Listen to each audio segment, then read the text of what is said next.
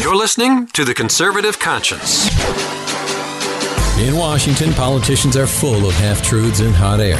The Conservative Conscience is here to help you cut through the rhetoric and noise and explore the politically right way to think about the issues. You'll dive into one of the most insightful conservative minds in America. Conservative Review Senior Editor Daniel Horowitz. Using pure common sense and ignoring the groupthink, Daniel breaks down the major issues in Washington. You are now entering The Conservative Conscience.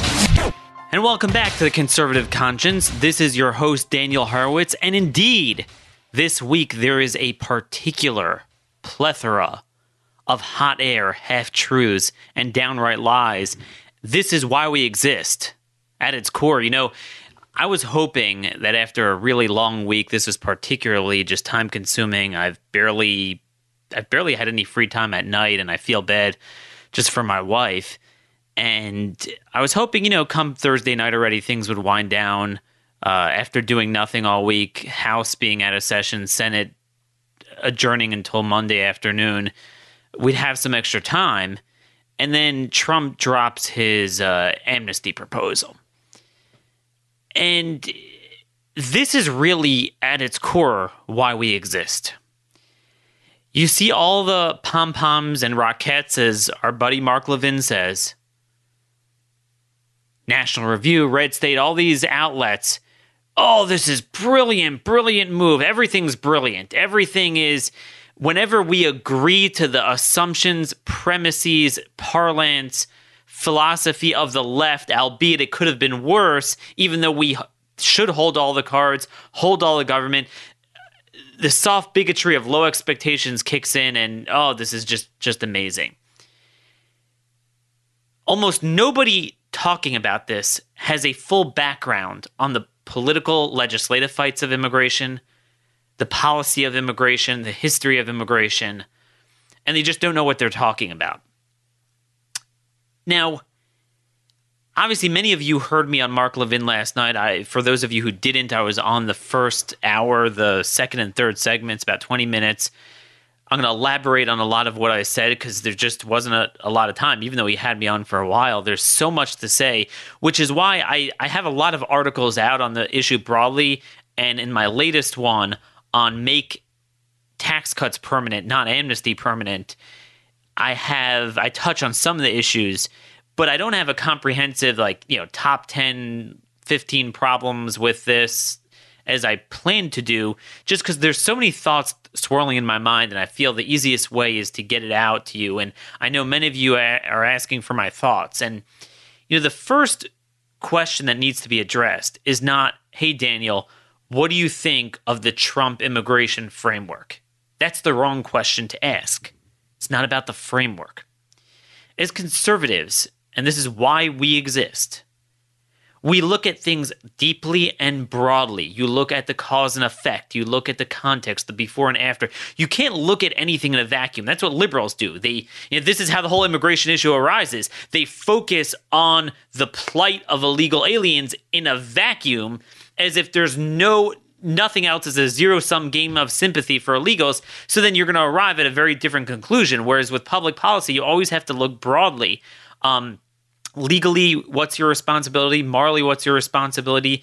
And, in terms of prudence and perspicacity, taking the broad realm of factors and players and outcomes and, consequences, what's the best course of action? You don't isolate one thing in particular, but this is true in politics as well. You have to look at the before and after. And too many people are looking at this framework as if it's like a piece of legislation, as if you could press a button and get this with all of its provisions fully enacted, fully followed. And look, there's a lot of good stuff here, and, this is a brilliant plan, because if they reject it, then they look unreasonable. They're missing something very important. They're missing the context of everything Trump has been saying until now and Republicans have been saying until now. They're missing the most basic tenets of the art of the deal, of how to negotiate.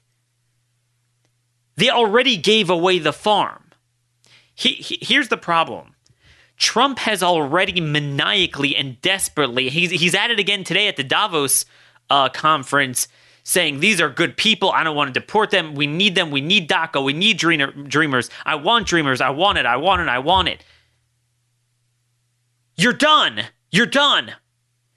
There's not a single Democrat, even the most conservative, which are, by the way, to the left of the most liberal Democrats of 10 years ago, Joe Manchin, has not agreed to an inch of chain migration, has not agreed to an inch of this, except for the vague BS border security.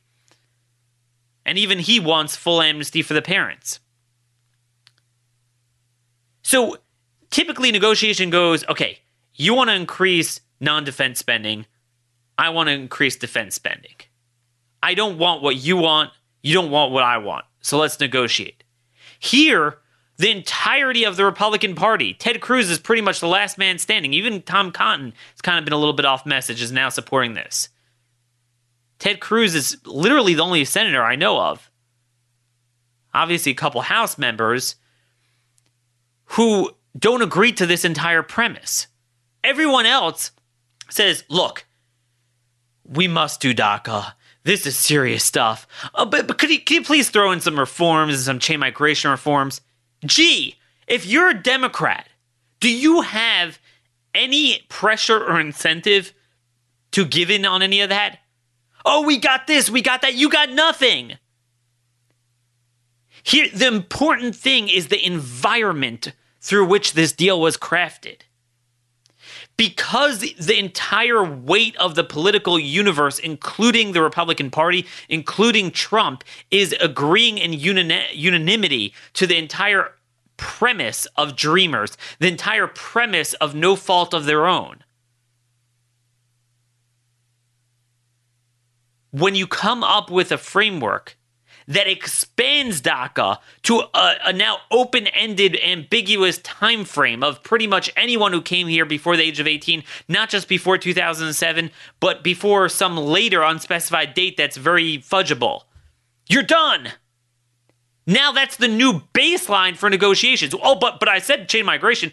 Gee, they never agreed to that to begin with.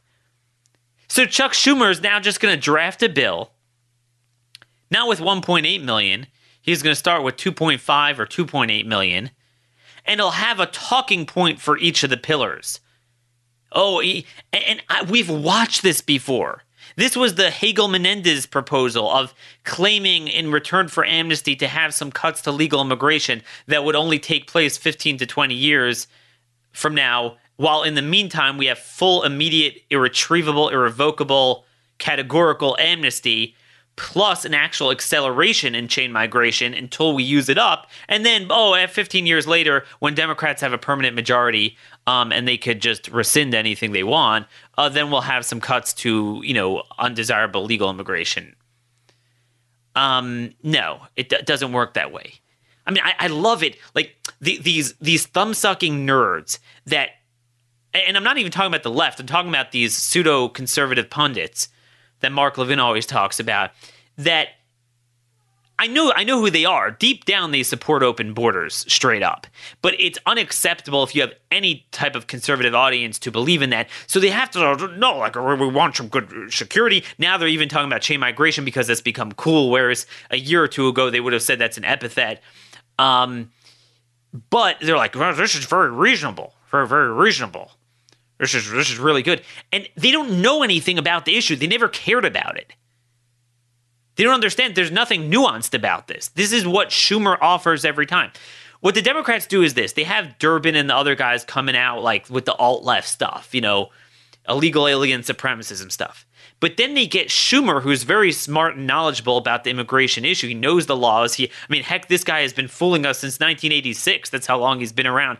This guy has been around so long that he was the impetus for the problem we face today.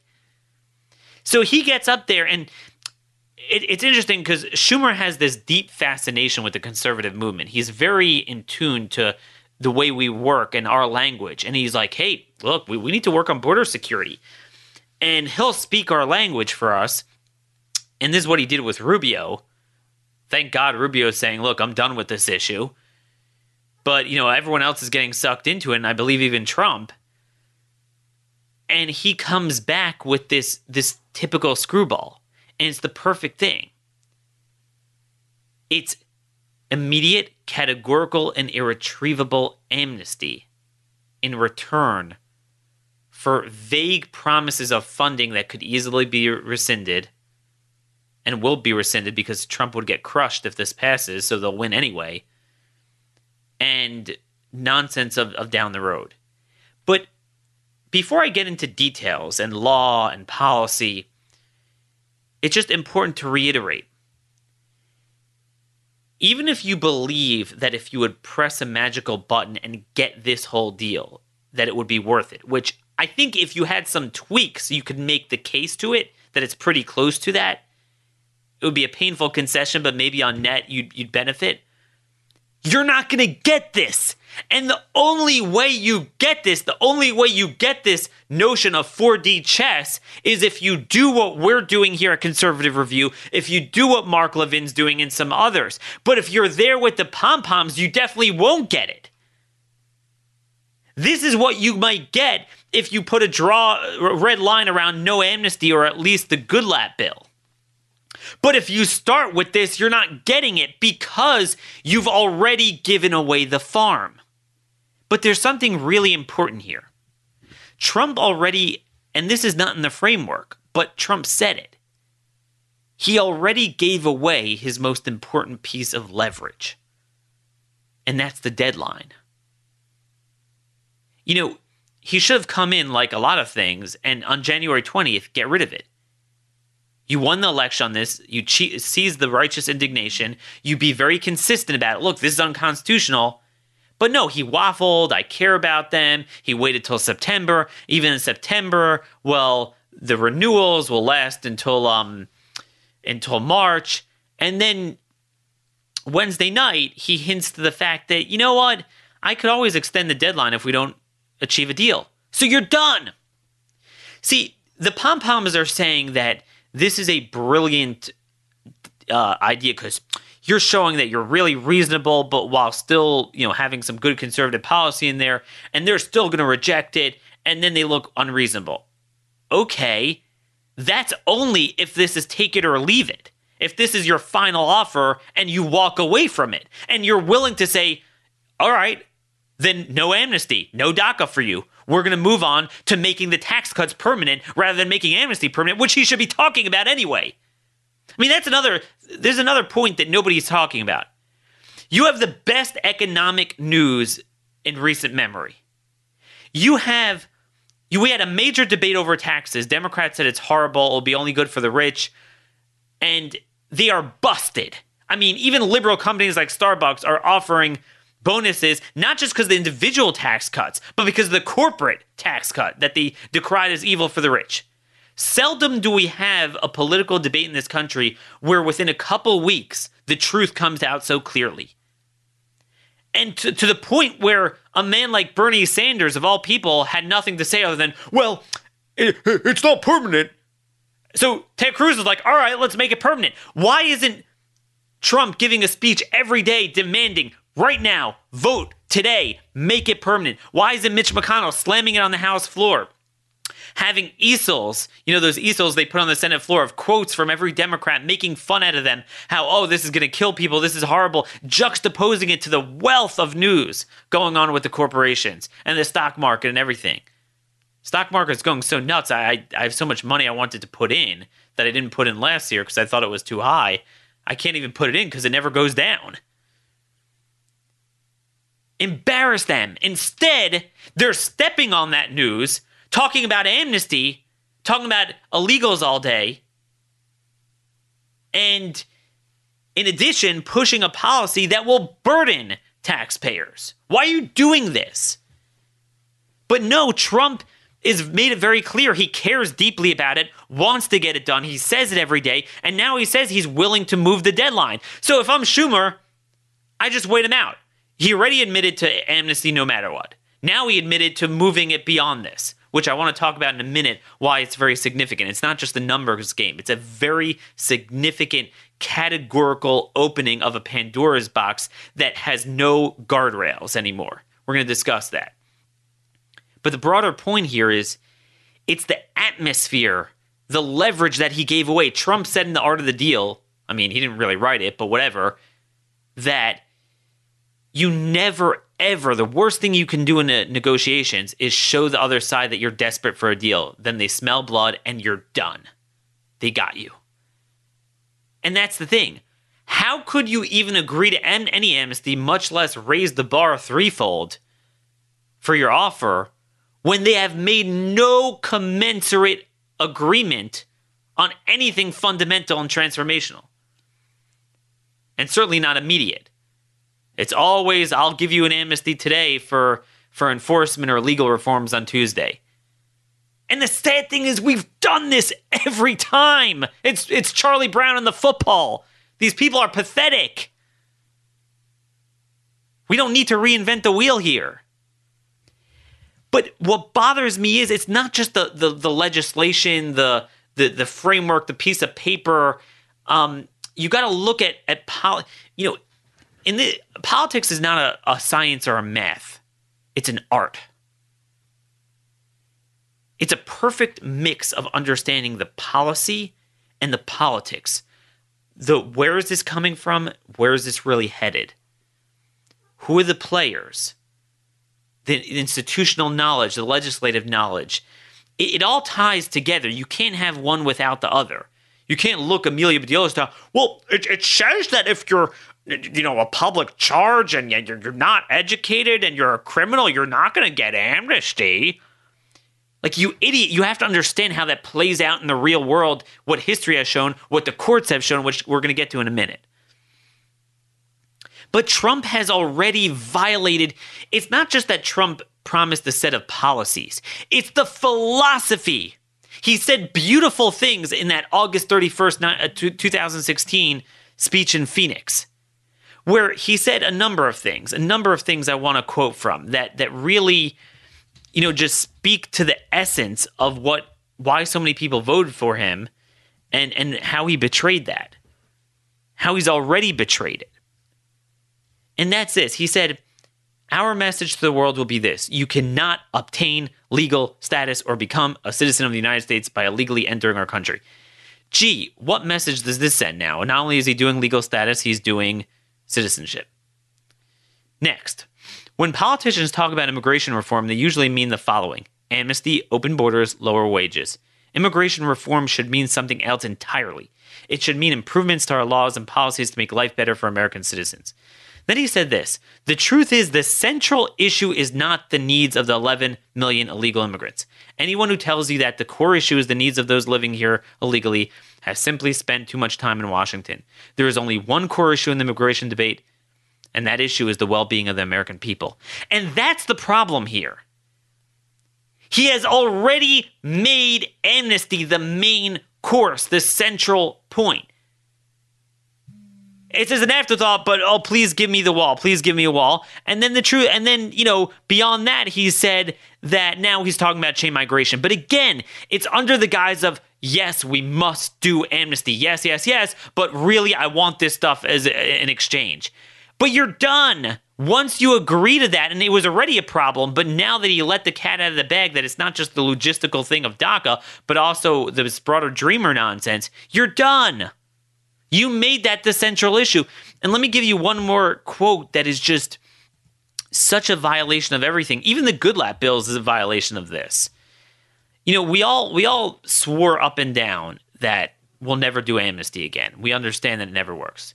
And then we said, even to the extent we'd agree to amnesty, it would have to be implementation of enforcement first, where it's not just talked about first, legislated first, but it's actually implemented. You see the executive branch properly fulfilling it, and the court's not screwing around with it, because history has shown that it's the other two branches that, even when you have good legislation, immigration in particular doesn't work out the way it's legislated. Right? That is a simple history. Trump said the following: and the establishment of our new lawful immigration system, then and only then will we be in a position to consider the appropriate disposition of those individuals who remain. The discussion can take place only in an atmosphere in which illegal immigration is a memory of the past, no longer with us, allowing us to weigh the different options available based on the new circumstances at the time. Right now, however, we're in the middle of a jobs crisis, a border crisis, a terrorism crisis like never before. All energies of the federal government and legislative process must now be focused on immigration security. That is the only conversation we should be having at this time. Immigration security, cut it off. That's what he said. And that's what captured the hearts and minds of people. You know, I'm not here to gloat to you and say, ha ha ha, Ted Cruz, you know, the irony of Ted Cruz, I'm trying to get him on the show. I wanted to get him on today. It seems like he's busy. But Ted Cruz is the only senator left standing on this issue, no amnesty. And, you know, I was the only person in the kind of immigration patriot community that does this professionally that supported Cruz over Trump.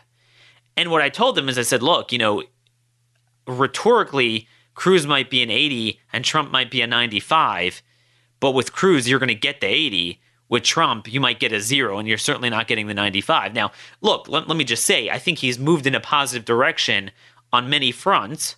I certainly don't want to call it a 0, especially recently it's not. He still is giving voice to some of this stuff. But this was the point. It was, what is the central focus? He committed to us. I'm not even upset about the no amnesty. But the point was that it wouldn't be the first thing you talk about. We're only a year into the administration, and he's admitting not just DACA, but 1.8 million. And we're going to discuss in a minute, it's really going to grow to a lot more than that. Oh, but please give me chain migration. You're done. You have no leverage anymore. But moreover, we're going to discuss why this won't work, even if we took the plan as is, which we're never going to get. But even if you could press a button, because it cannot work in this atmosphere. You can't look at the framework. You have to look at the atmosphere through which he's introducing it. It's not through an atmosphere where sanctuary cities are gone, asylum is gone, refugee out of control is gone, UCAs are gone, catch and release is gone, judicial amnesty and judicial intervention is gone. Visa overstaying is gone. The border wall is built and working. Our legal immigration becomes a merit-based system. We have E-Verify in place, which, by the way, is notably missing from Trump's framework because it actually works really, really well, which is why that's something the left can never agree to. That's the point. It's not just a matter of priorities, which is very important, deeply rooted in the social compact, that you owe it to us first, especially after we did it for them the previous 7 times first. Let's finally address our needs first. But it's a logistical thing. The political environment, both the legal environment, the political environment, the logistical environment, makes it that amnesty could only possibly work in that atmosphere. So when you have this thing of amnesty, okay, but we're going to get this and this good thing. It's a joke, because if you understand our politics, you're going to get the amnesty. You're not going to get most of the good stuff. So this is the case that they just don't get. But let's take it further and get into some of the specifics. And also, I was just speaking with a friend, and we're kind of going over, strategy, what's going on here. What people don't understand is who is writing the legislation. Okay, it's not going to be an ally. I understand technically the White House doesn't write legislation, but usually if you want something, you have, the leadership members are on the same page with the White House. In this case, as you know, Senate Republicans are to the left of where he is. See, that's another important ingredient here. There's one thing if all Republicans were as solid with Trump as Democrats are with, their party, so then you could count on your party. Here, the Senate Republican Conference is a cesspool on immigration. I mean, this is dating back to all the amnesties that, they supported, but the House didn't. So it ain't going to be Tom Cotton writing that bill. So even the things that they have in their framework, which again is very faulty, aren't going to be in there. And the details matter. This is the problem. What Trump did was completely nuke the House's leverage. His most loyal foot soldiers in the Republican Study Committee, Freedom Caucus, these type of guys that are out there every day going out on a limb for him with the Russia scandal, the FBI. It's these type of guys that are getting shafted. It's a disgrace. It's a pure, utter disgrace. This is the type of thing that after the House passes the Goodlatte bill, then you go ahead and say, look, all right, guys, the House passed a very reasonable bill. I'll come down one more level. This is my final offer. But this is your starting thing before the House, which is your better arm, which if Trump really is legitimately with us, he should be with the House, not with the Senate. He undercut their leverage. So let's go through some of the details here. Here's what people don't understand about the difference of doing just DACA versus 690,000 versus this open-ended codification of no fault of their own, the broader thing that the liberals have brainwashed the Republicans into using the language of dreamers. It's not just a numbers game, an auction. You want 1 million, 1.5 million. Do I hear 2 million? It's much more than that. It breaches a red line philosophically, politically, and legally. And it's not just 3 times more like, 1.8 million is 3 times more than 600. It's 3 million times worse. So number one is, now I'm not saying I agree to this. I'm just saying if you pass the Goodlatte bill, you're saying, look, we're going to get immediate cutting off chain migration, immediate implementation of E-Verify, immediate end to asylum fraud, all this type of stuff.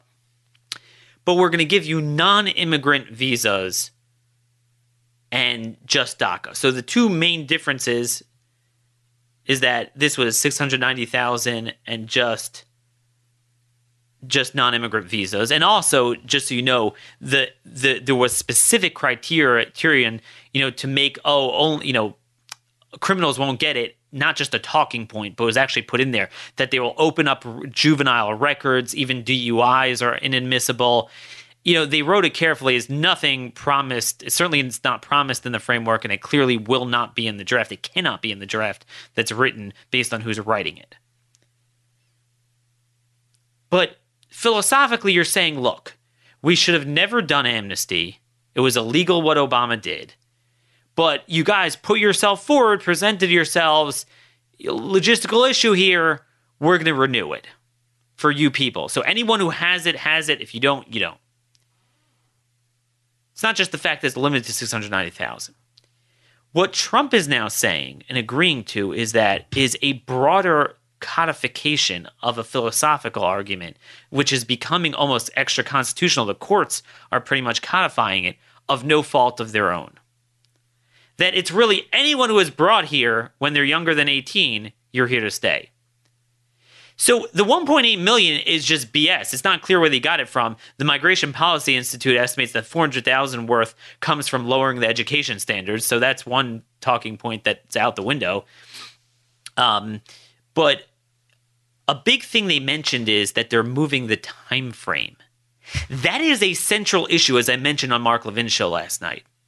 See, DACA was anyone who came, it was implemented in 2014 by Obama, and it was anyone who came here before 2007, under the age of 18.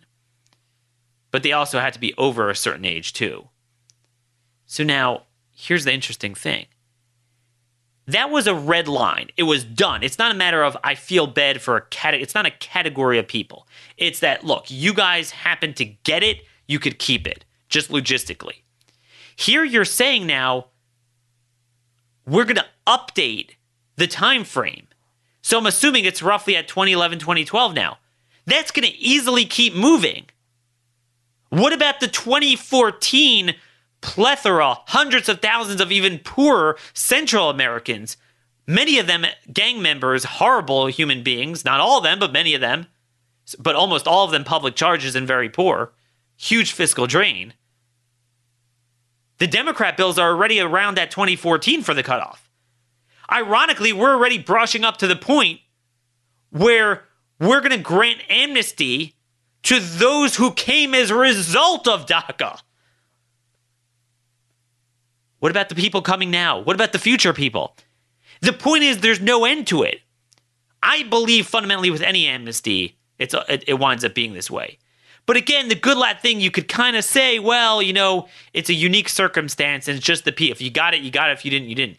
Here, you're inviting people prospectively. You're writing into immigration law, whereas everyone now is deportable. You say, okay, well, if you're brought here under 18 and a moving deadline, you could come, you could stay.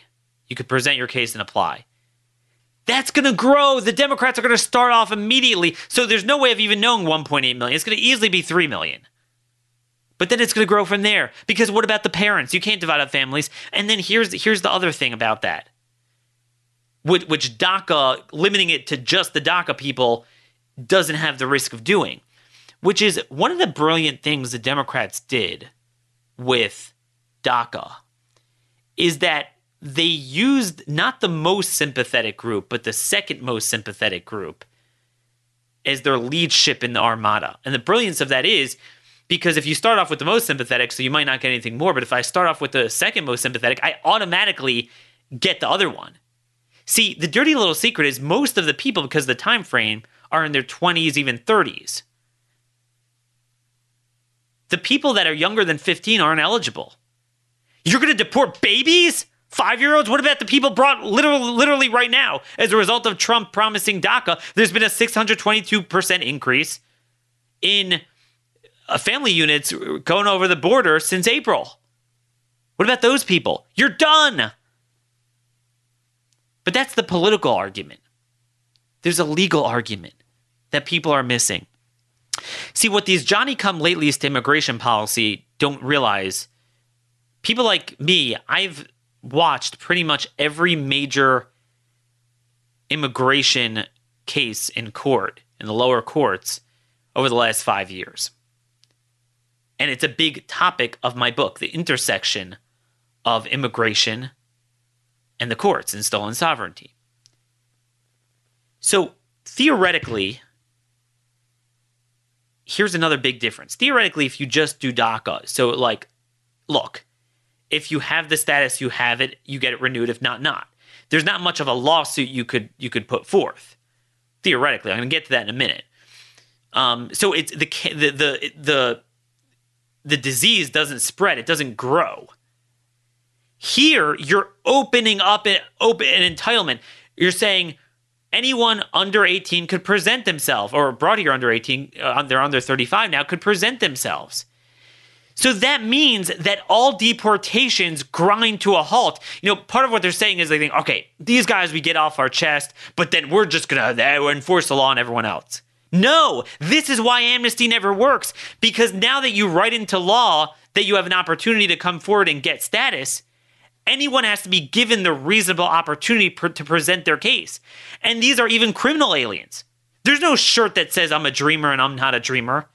And keep in mind, most of the criminals, and there are many among this population, are young. They're not the 70-year-olds committing crime. I mean, Hispanics are no different than whites and blacks in the sense that it's mainly young males that are doing the crime in every demographic. So it's a lot of criminal aliens. But here's the deal. The courts are already doing this with DACA, and they're already doing it when the statutes are black and white. They're nullifying the statutes, or without directly nullifying them, ignoring them. And they're mandating judicial amnesty. There's been a case I've heard from people who worked at DHS where once DACA was implemented, they would go into the jails to get rid of them, and they'd laugh at them and say, I'm eligible for DACA. And you say, well, what do you mean criminals can't get DACA? That's a talking point. Sometimes you'll eventually win the court case. Sometimes you won't. But either way, you're going to have to fight block by block, person by person. Every deportation is going to be litigated. Because whereas now, prima facie, you could deport anyone, here, prima facie, everyone has to be given the opportunity to present themselves unless you prove they're not eligible for DACA.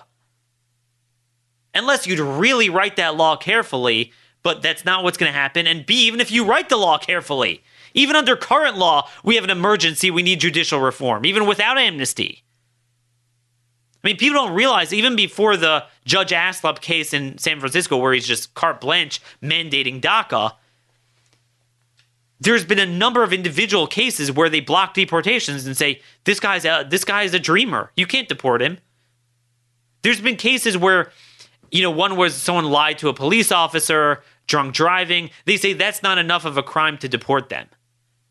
And anyone who's familiar with immigration law knows there's only a minimum threshold of criminal. You only have to be a bona fide criminal alien to be deportable if you're a legal immigrant.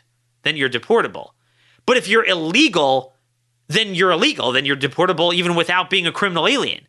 But they're saying you have to be a criminal and a certain level of criminal.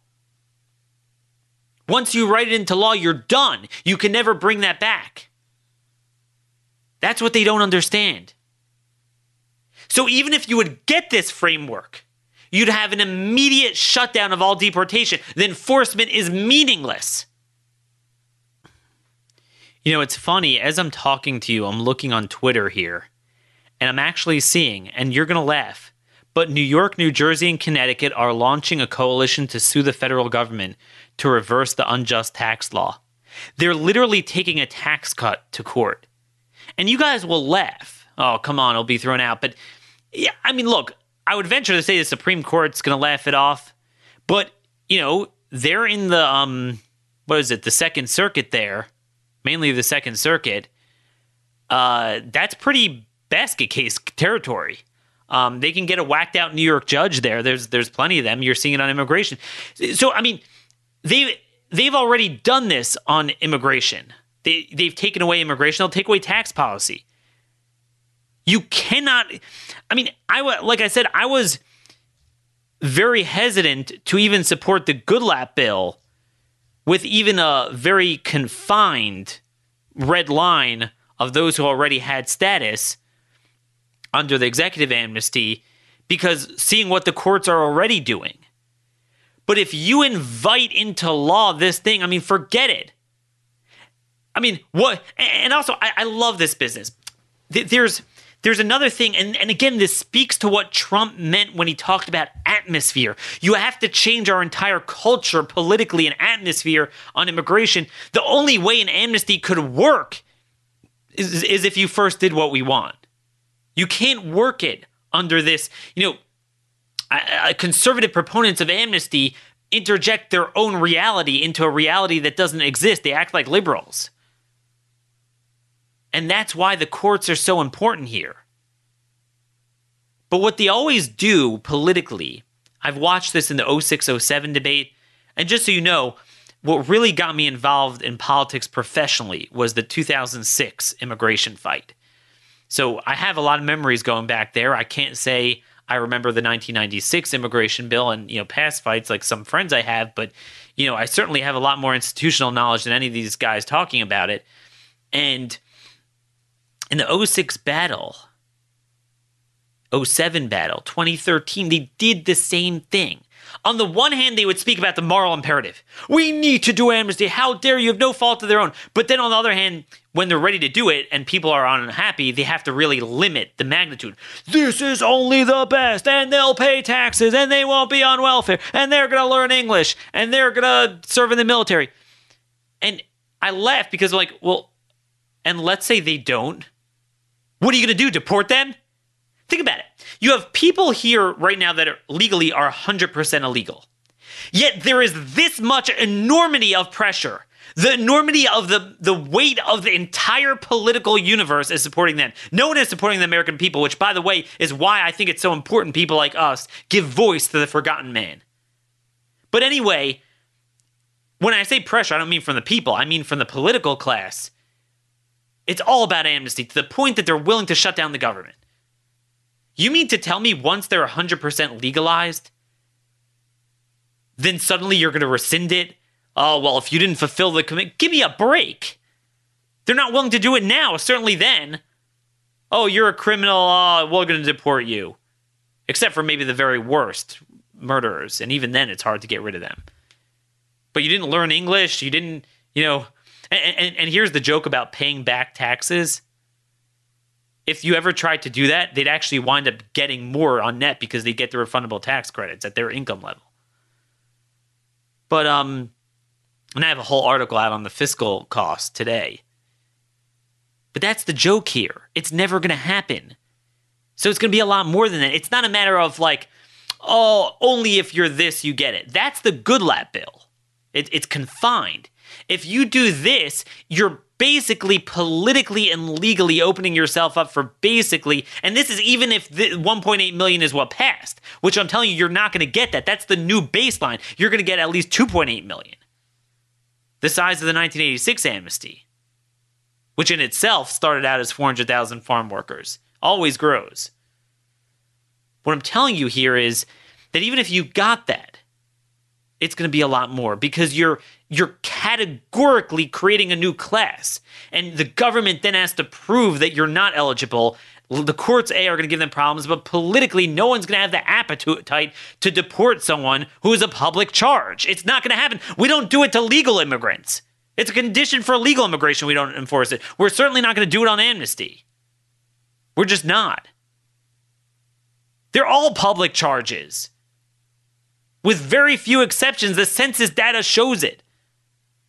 87% of illegal alien households right now are on one means-tested program, and that does not include the refundable tax credits. That means 10 of SNAP, Medicaid, or Obamacare subsidies. Because again, they all have American-born babies, and they collect on their behalf. And of course, nobody, even the good lap bill, is even putting the most important element on the table of stolen sovereignty. And this is what makes no sense. There's one thing to say, in theory, I sympathize in a vacuum with some illegals in addition to Americans. After we do this, let's discuss some sort of amnesty. But what I can't relate to is if it's really all about sympathy for the logistical problem of what's already been done, those already here, but you genuinely want to stop illegal immigration in the future. Nothing insidious here. You genuinely want to do that. Why would you oppose prospectively ending unconditional, unqualified birthright citizenship for illegals? That makes no sense. Daniel, that's racist. No. I'm not talking about those that we already gave it to. I'm saying you're prospectively inviting in people. I want to end illegal immigration. Oh, but by the way, if you come here illegally, your kid's an American citizen, he could vote, and you collect welfare immediately on his behalf. What? Again, this is not about ending it because they don't want to end it, and they want the Democrat votes, or the pseudo right-leaning places want the ingratiating pandering, or they want the cheap labor for the industries, and that's what it is. But that's considered untouchable. But that's why they all get welfare. And they all get welfare. So they are going to be a public charge. They're all a public charge. Of course they're a public charge. It's funny when you talk to some of these, again, some of these conservative pundits, you talk about the general tax benefit structure in America, about just the fact that among American citizens, you have to be earning over a certain amount to be a net producer. They all recognize that. Yeah, everyone recognizes that. But somehow when you extrapolate that to the poorest segment of immigrants, namely illegals from Mexico and Central America, where the census data is just very clear about that, they get all huffy on you. Like, what do you mean? I mean, you admit that's true among Americans. I mean, it's certainly, that's a major problem. I mean, why is Trump not getting up there and saying, very simple, rather than making it a talking point, if you really wanted to codify your talking point into an amnesty bill, you'd write that every illegal has to sign an affidavit that as a condition to getting amnesty, they are not allowed to take refundable tax credits or welfare. And if the Democrats start getting wee-weed up and say, well, wait a minute, I thought you said they're the best and the brightest. You should have nothing to worry about. This shouldn't affect them, right? They should have to take an English exam. Yet, if you go to USCIS's website, on their website, they have an entire section for interpreters. Because you and I both know many of them don't speak English. There's a reason why 1/4, 1 out of 4 of every California public school child is enrolled in an ELL program. Now, yeah, not all of them are dreamers. Not all of them are, from Mexico and Latin America. Not all of them are illegal. But basic socioeconomic common sense and data has shown that on average, illegals have lower, assimilation rates, English proficiency, income than legal immigrants. I mean, I think people from all sides of this debate would agree upon that. So if the ELL programs are prominent, it's mainly coming from the illegals. I think it's certainly, unfortunately, coming even from some legal immigrants too. But that's the deal. It's the children in the schools. Who do you think they are? These are going to be the people that if they're not eligible now, they'll be eligible for the next tranche. It is such a joke. Such a joke that nobody's discussing this and nobody is even trying to put this stuff in legislation. And it won't be put in legislation because the only people who would put this in there is the House. The House has to go first. And you undercut the House. This is where they're wrong. There is no 3D chess. The 3D chess would be supporting the Goodlatte bill or nothing and commanding the House to immediately move. That's where your leverage would come from. That's the only way you can maybe get a bill like this is the outcome. So, I mean, there's a lot going on here. I'm already losing my voice and sniffling here, just so hoarse, but there's so much more to say, so much more. We're going to have to continue it another time. But, there's another thing I just want to introduce to you. Obama implemented Super DACA. Officially, DACA was just not, work permits. But there was a way that some of them were able to wind up getting green cards or a path to a green card. What was the Super DACA status? So there was something called C9P status. And these are work permits issued to those DACA recipients who traveled back home and then are allowed to re-enter and reclaim their status and get a work permit. So now this is a form of advanced parole. So basically, if you're here on DACA, so you're illegally, unconstitutionally, you're allowed to stay. You're good to go. You have a work permit. But let's say you apply for a green card. Well, we look at you. Well, okay, but you're not eligible because you came here. You entered illegally. What this did is it allowed them to cleanse their status retroactively, go home very quickly, and come back. Thereby, now your status is cleansed. Now, you'd say, okay, but then who says you're going to be entitled to a work permit? So they married the two. They gave them the best of the DACA status, but also the status of a newly arrived legal immigrant. So it allowed them to work indefinitely here and not worry about going back, but then allowed them to have on their history status that they're here legally now, and then they could apply for a green card and get in line. Do you want to know something? Obama handed out this status roughly to 170,000 to 150,000 every year since DACA was implemented. It was 2015, 2016, maybe it started in 2014, but it ranged from about those that classification. Now, to be clear, if you add it up, it's not that many people because many individuals went back and forth a number of times. So it's, because otherwise it would be hundreds upon hundreds of thousands, and clearly it's not that many. But, it was definitely at least, 200,000-300,000 got this status. That's a big chunk of DACA there. Now, if you're not already getting my point, let me make it for you. I thought these people knew no other country but America. They wouldn't even know of a place to deport them back to. Oh, whoops. They knew where to go back to when they wanted to cleanse their status and manipulate the system. So what I mean to say, this is a lie. You certainly have the picture-perfect ambassadors they have that they show on TV, but the reality is a whole number of them do not speak English proficiently. They are impoverished, they're on welfare, and then certainly a lot of them are gang members, criminals, maybe not hardcore criminals, but troubled youths. Dude, we've got a problem there.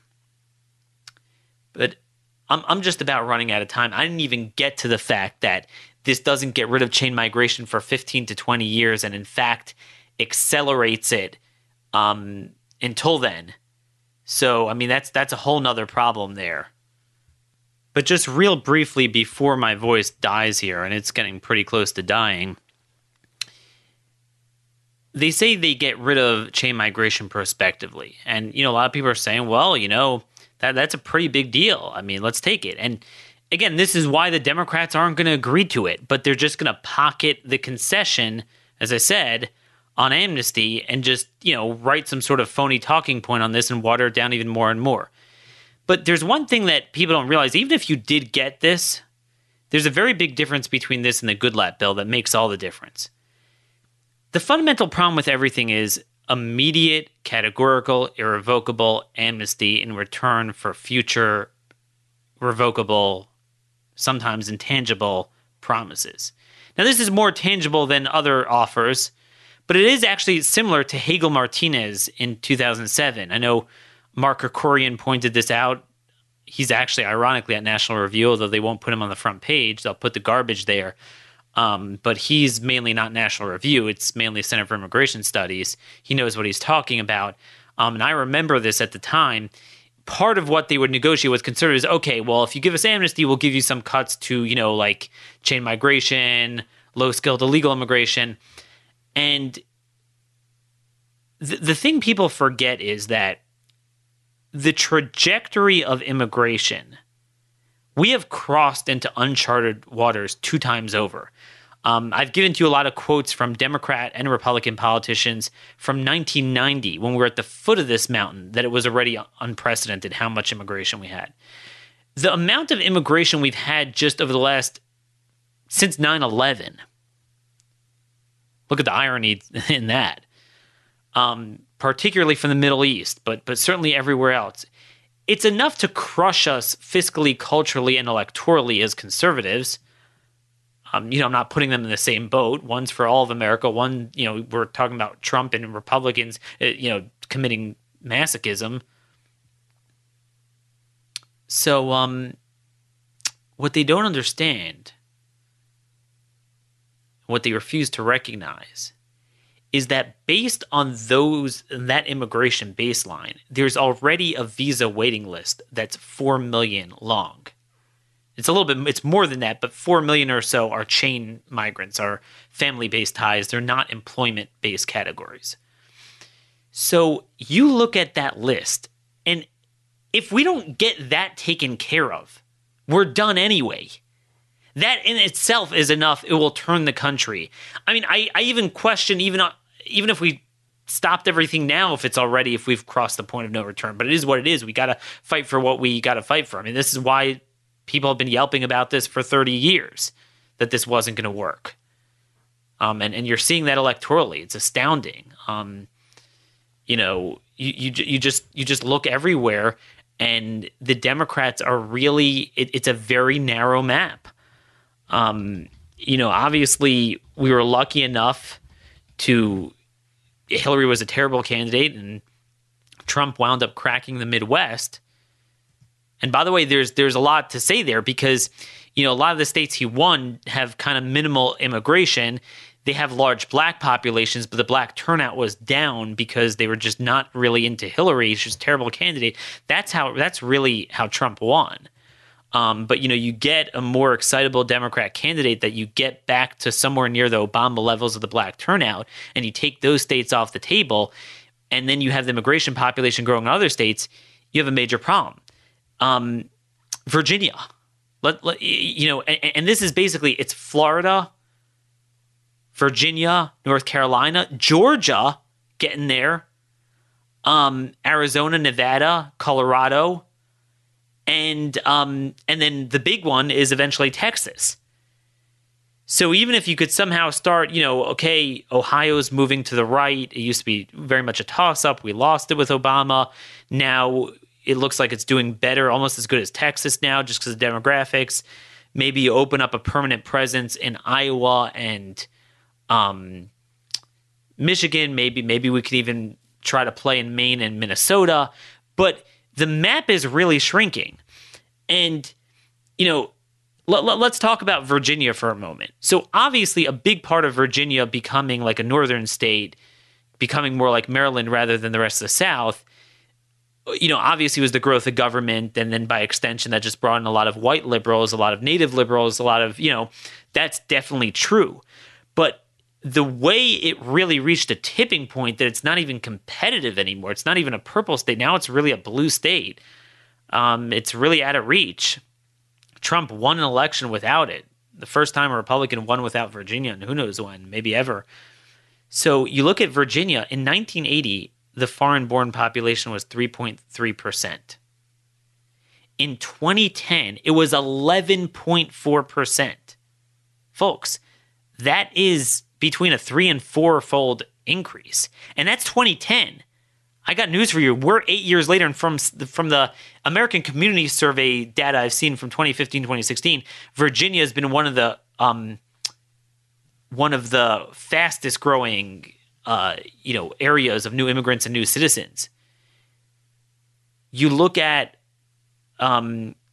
Florida, 1980, it was 10.9%.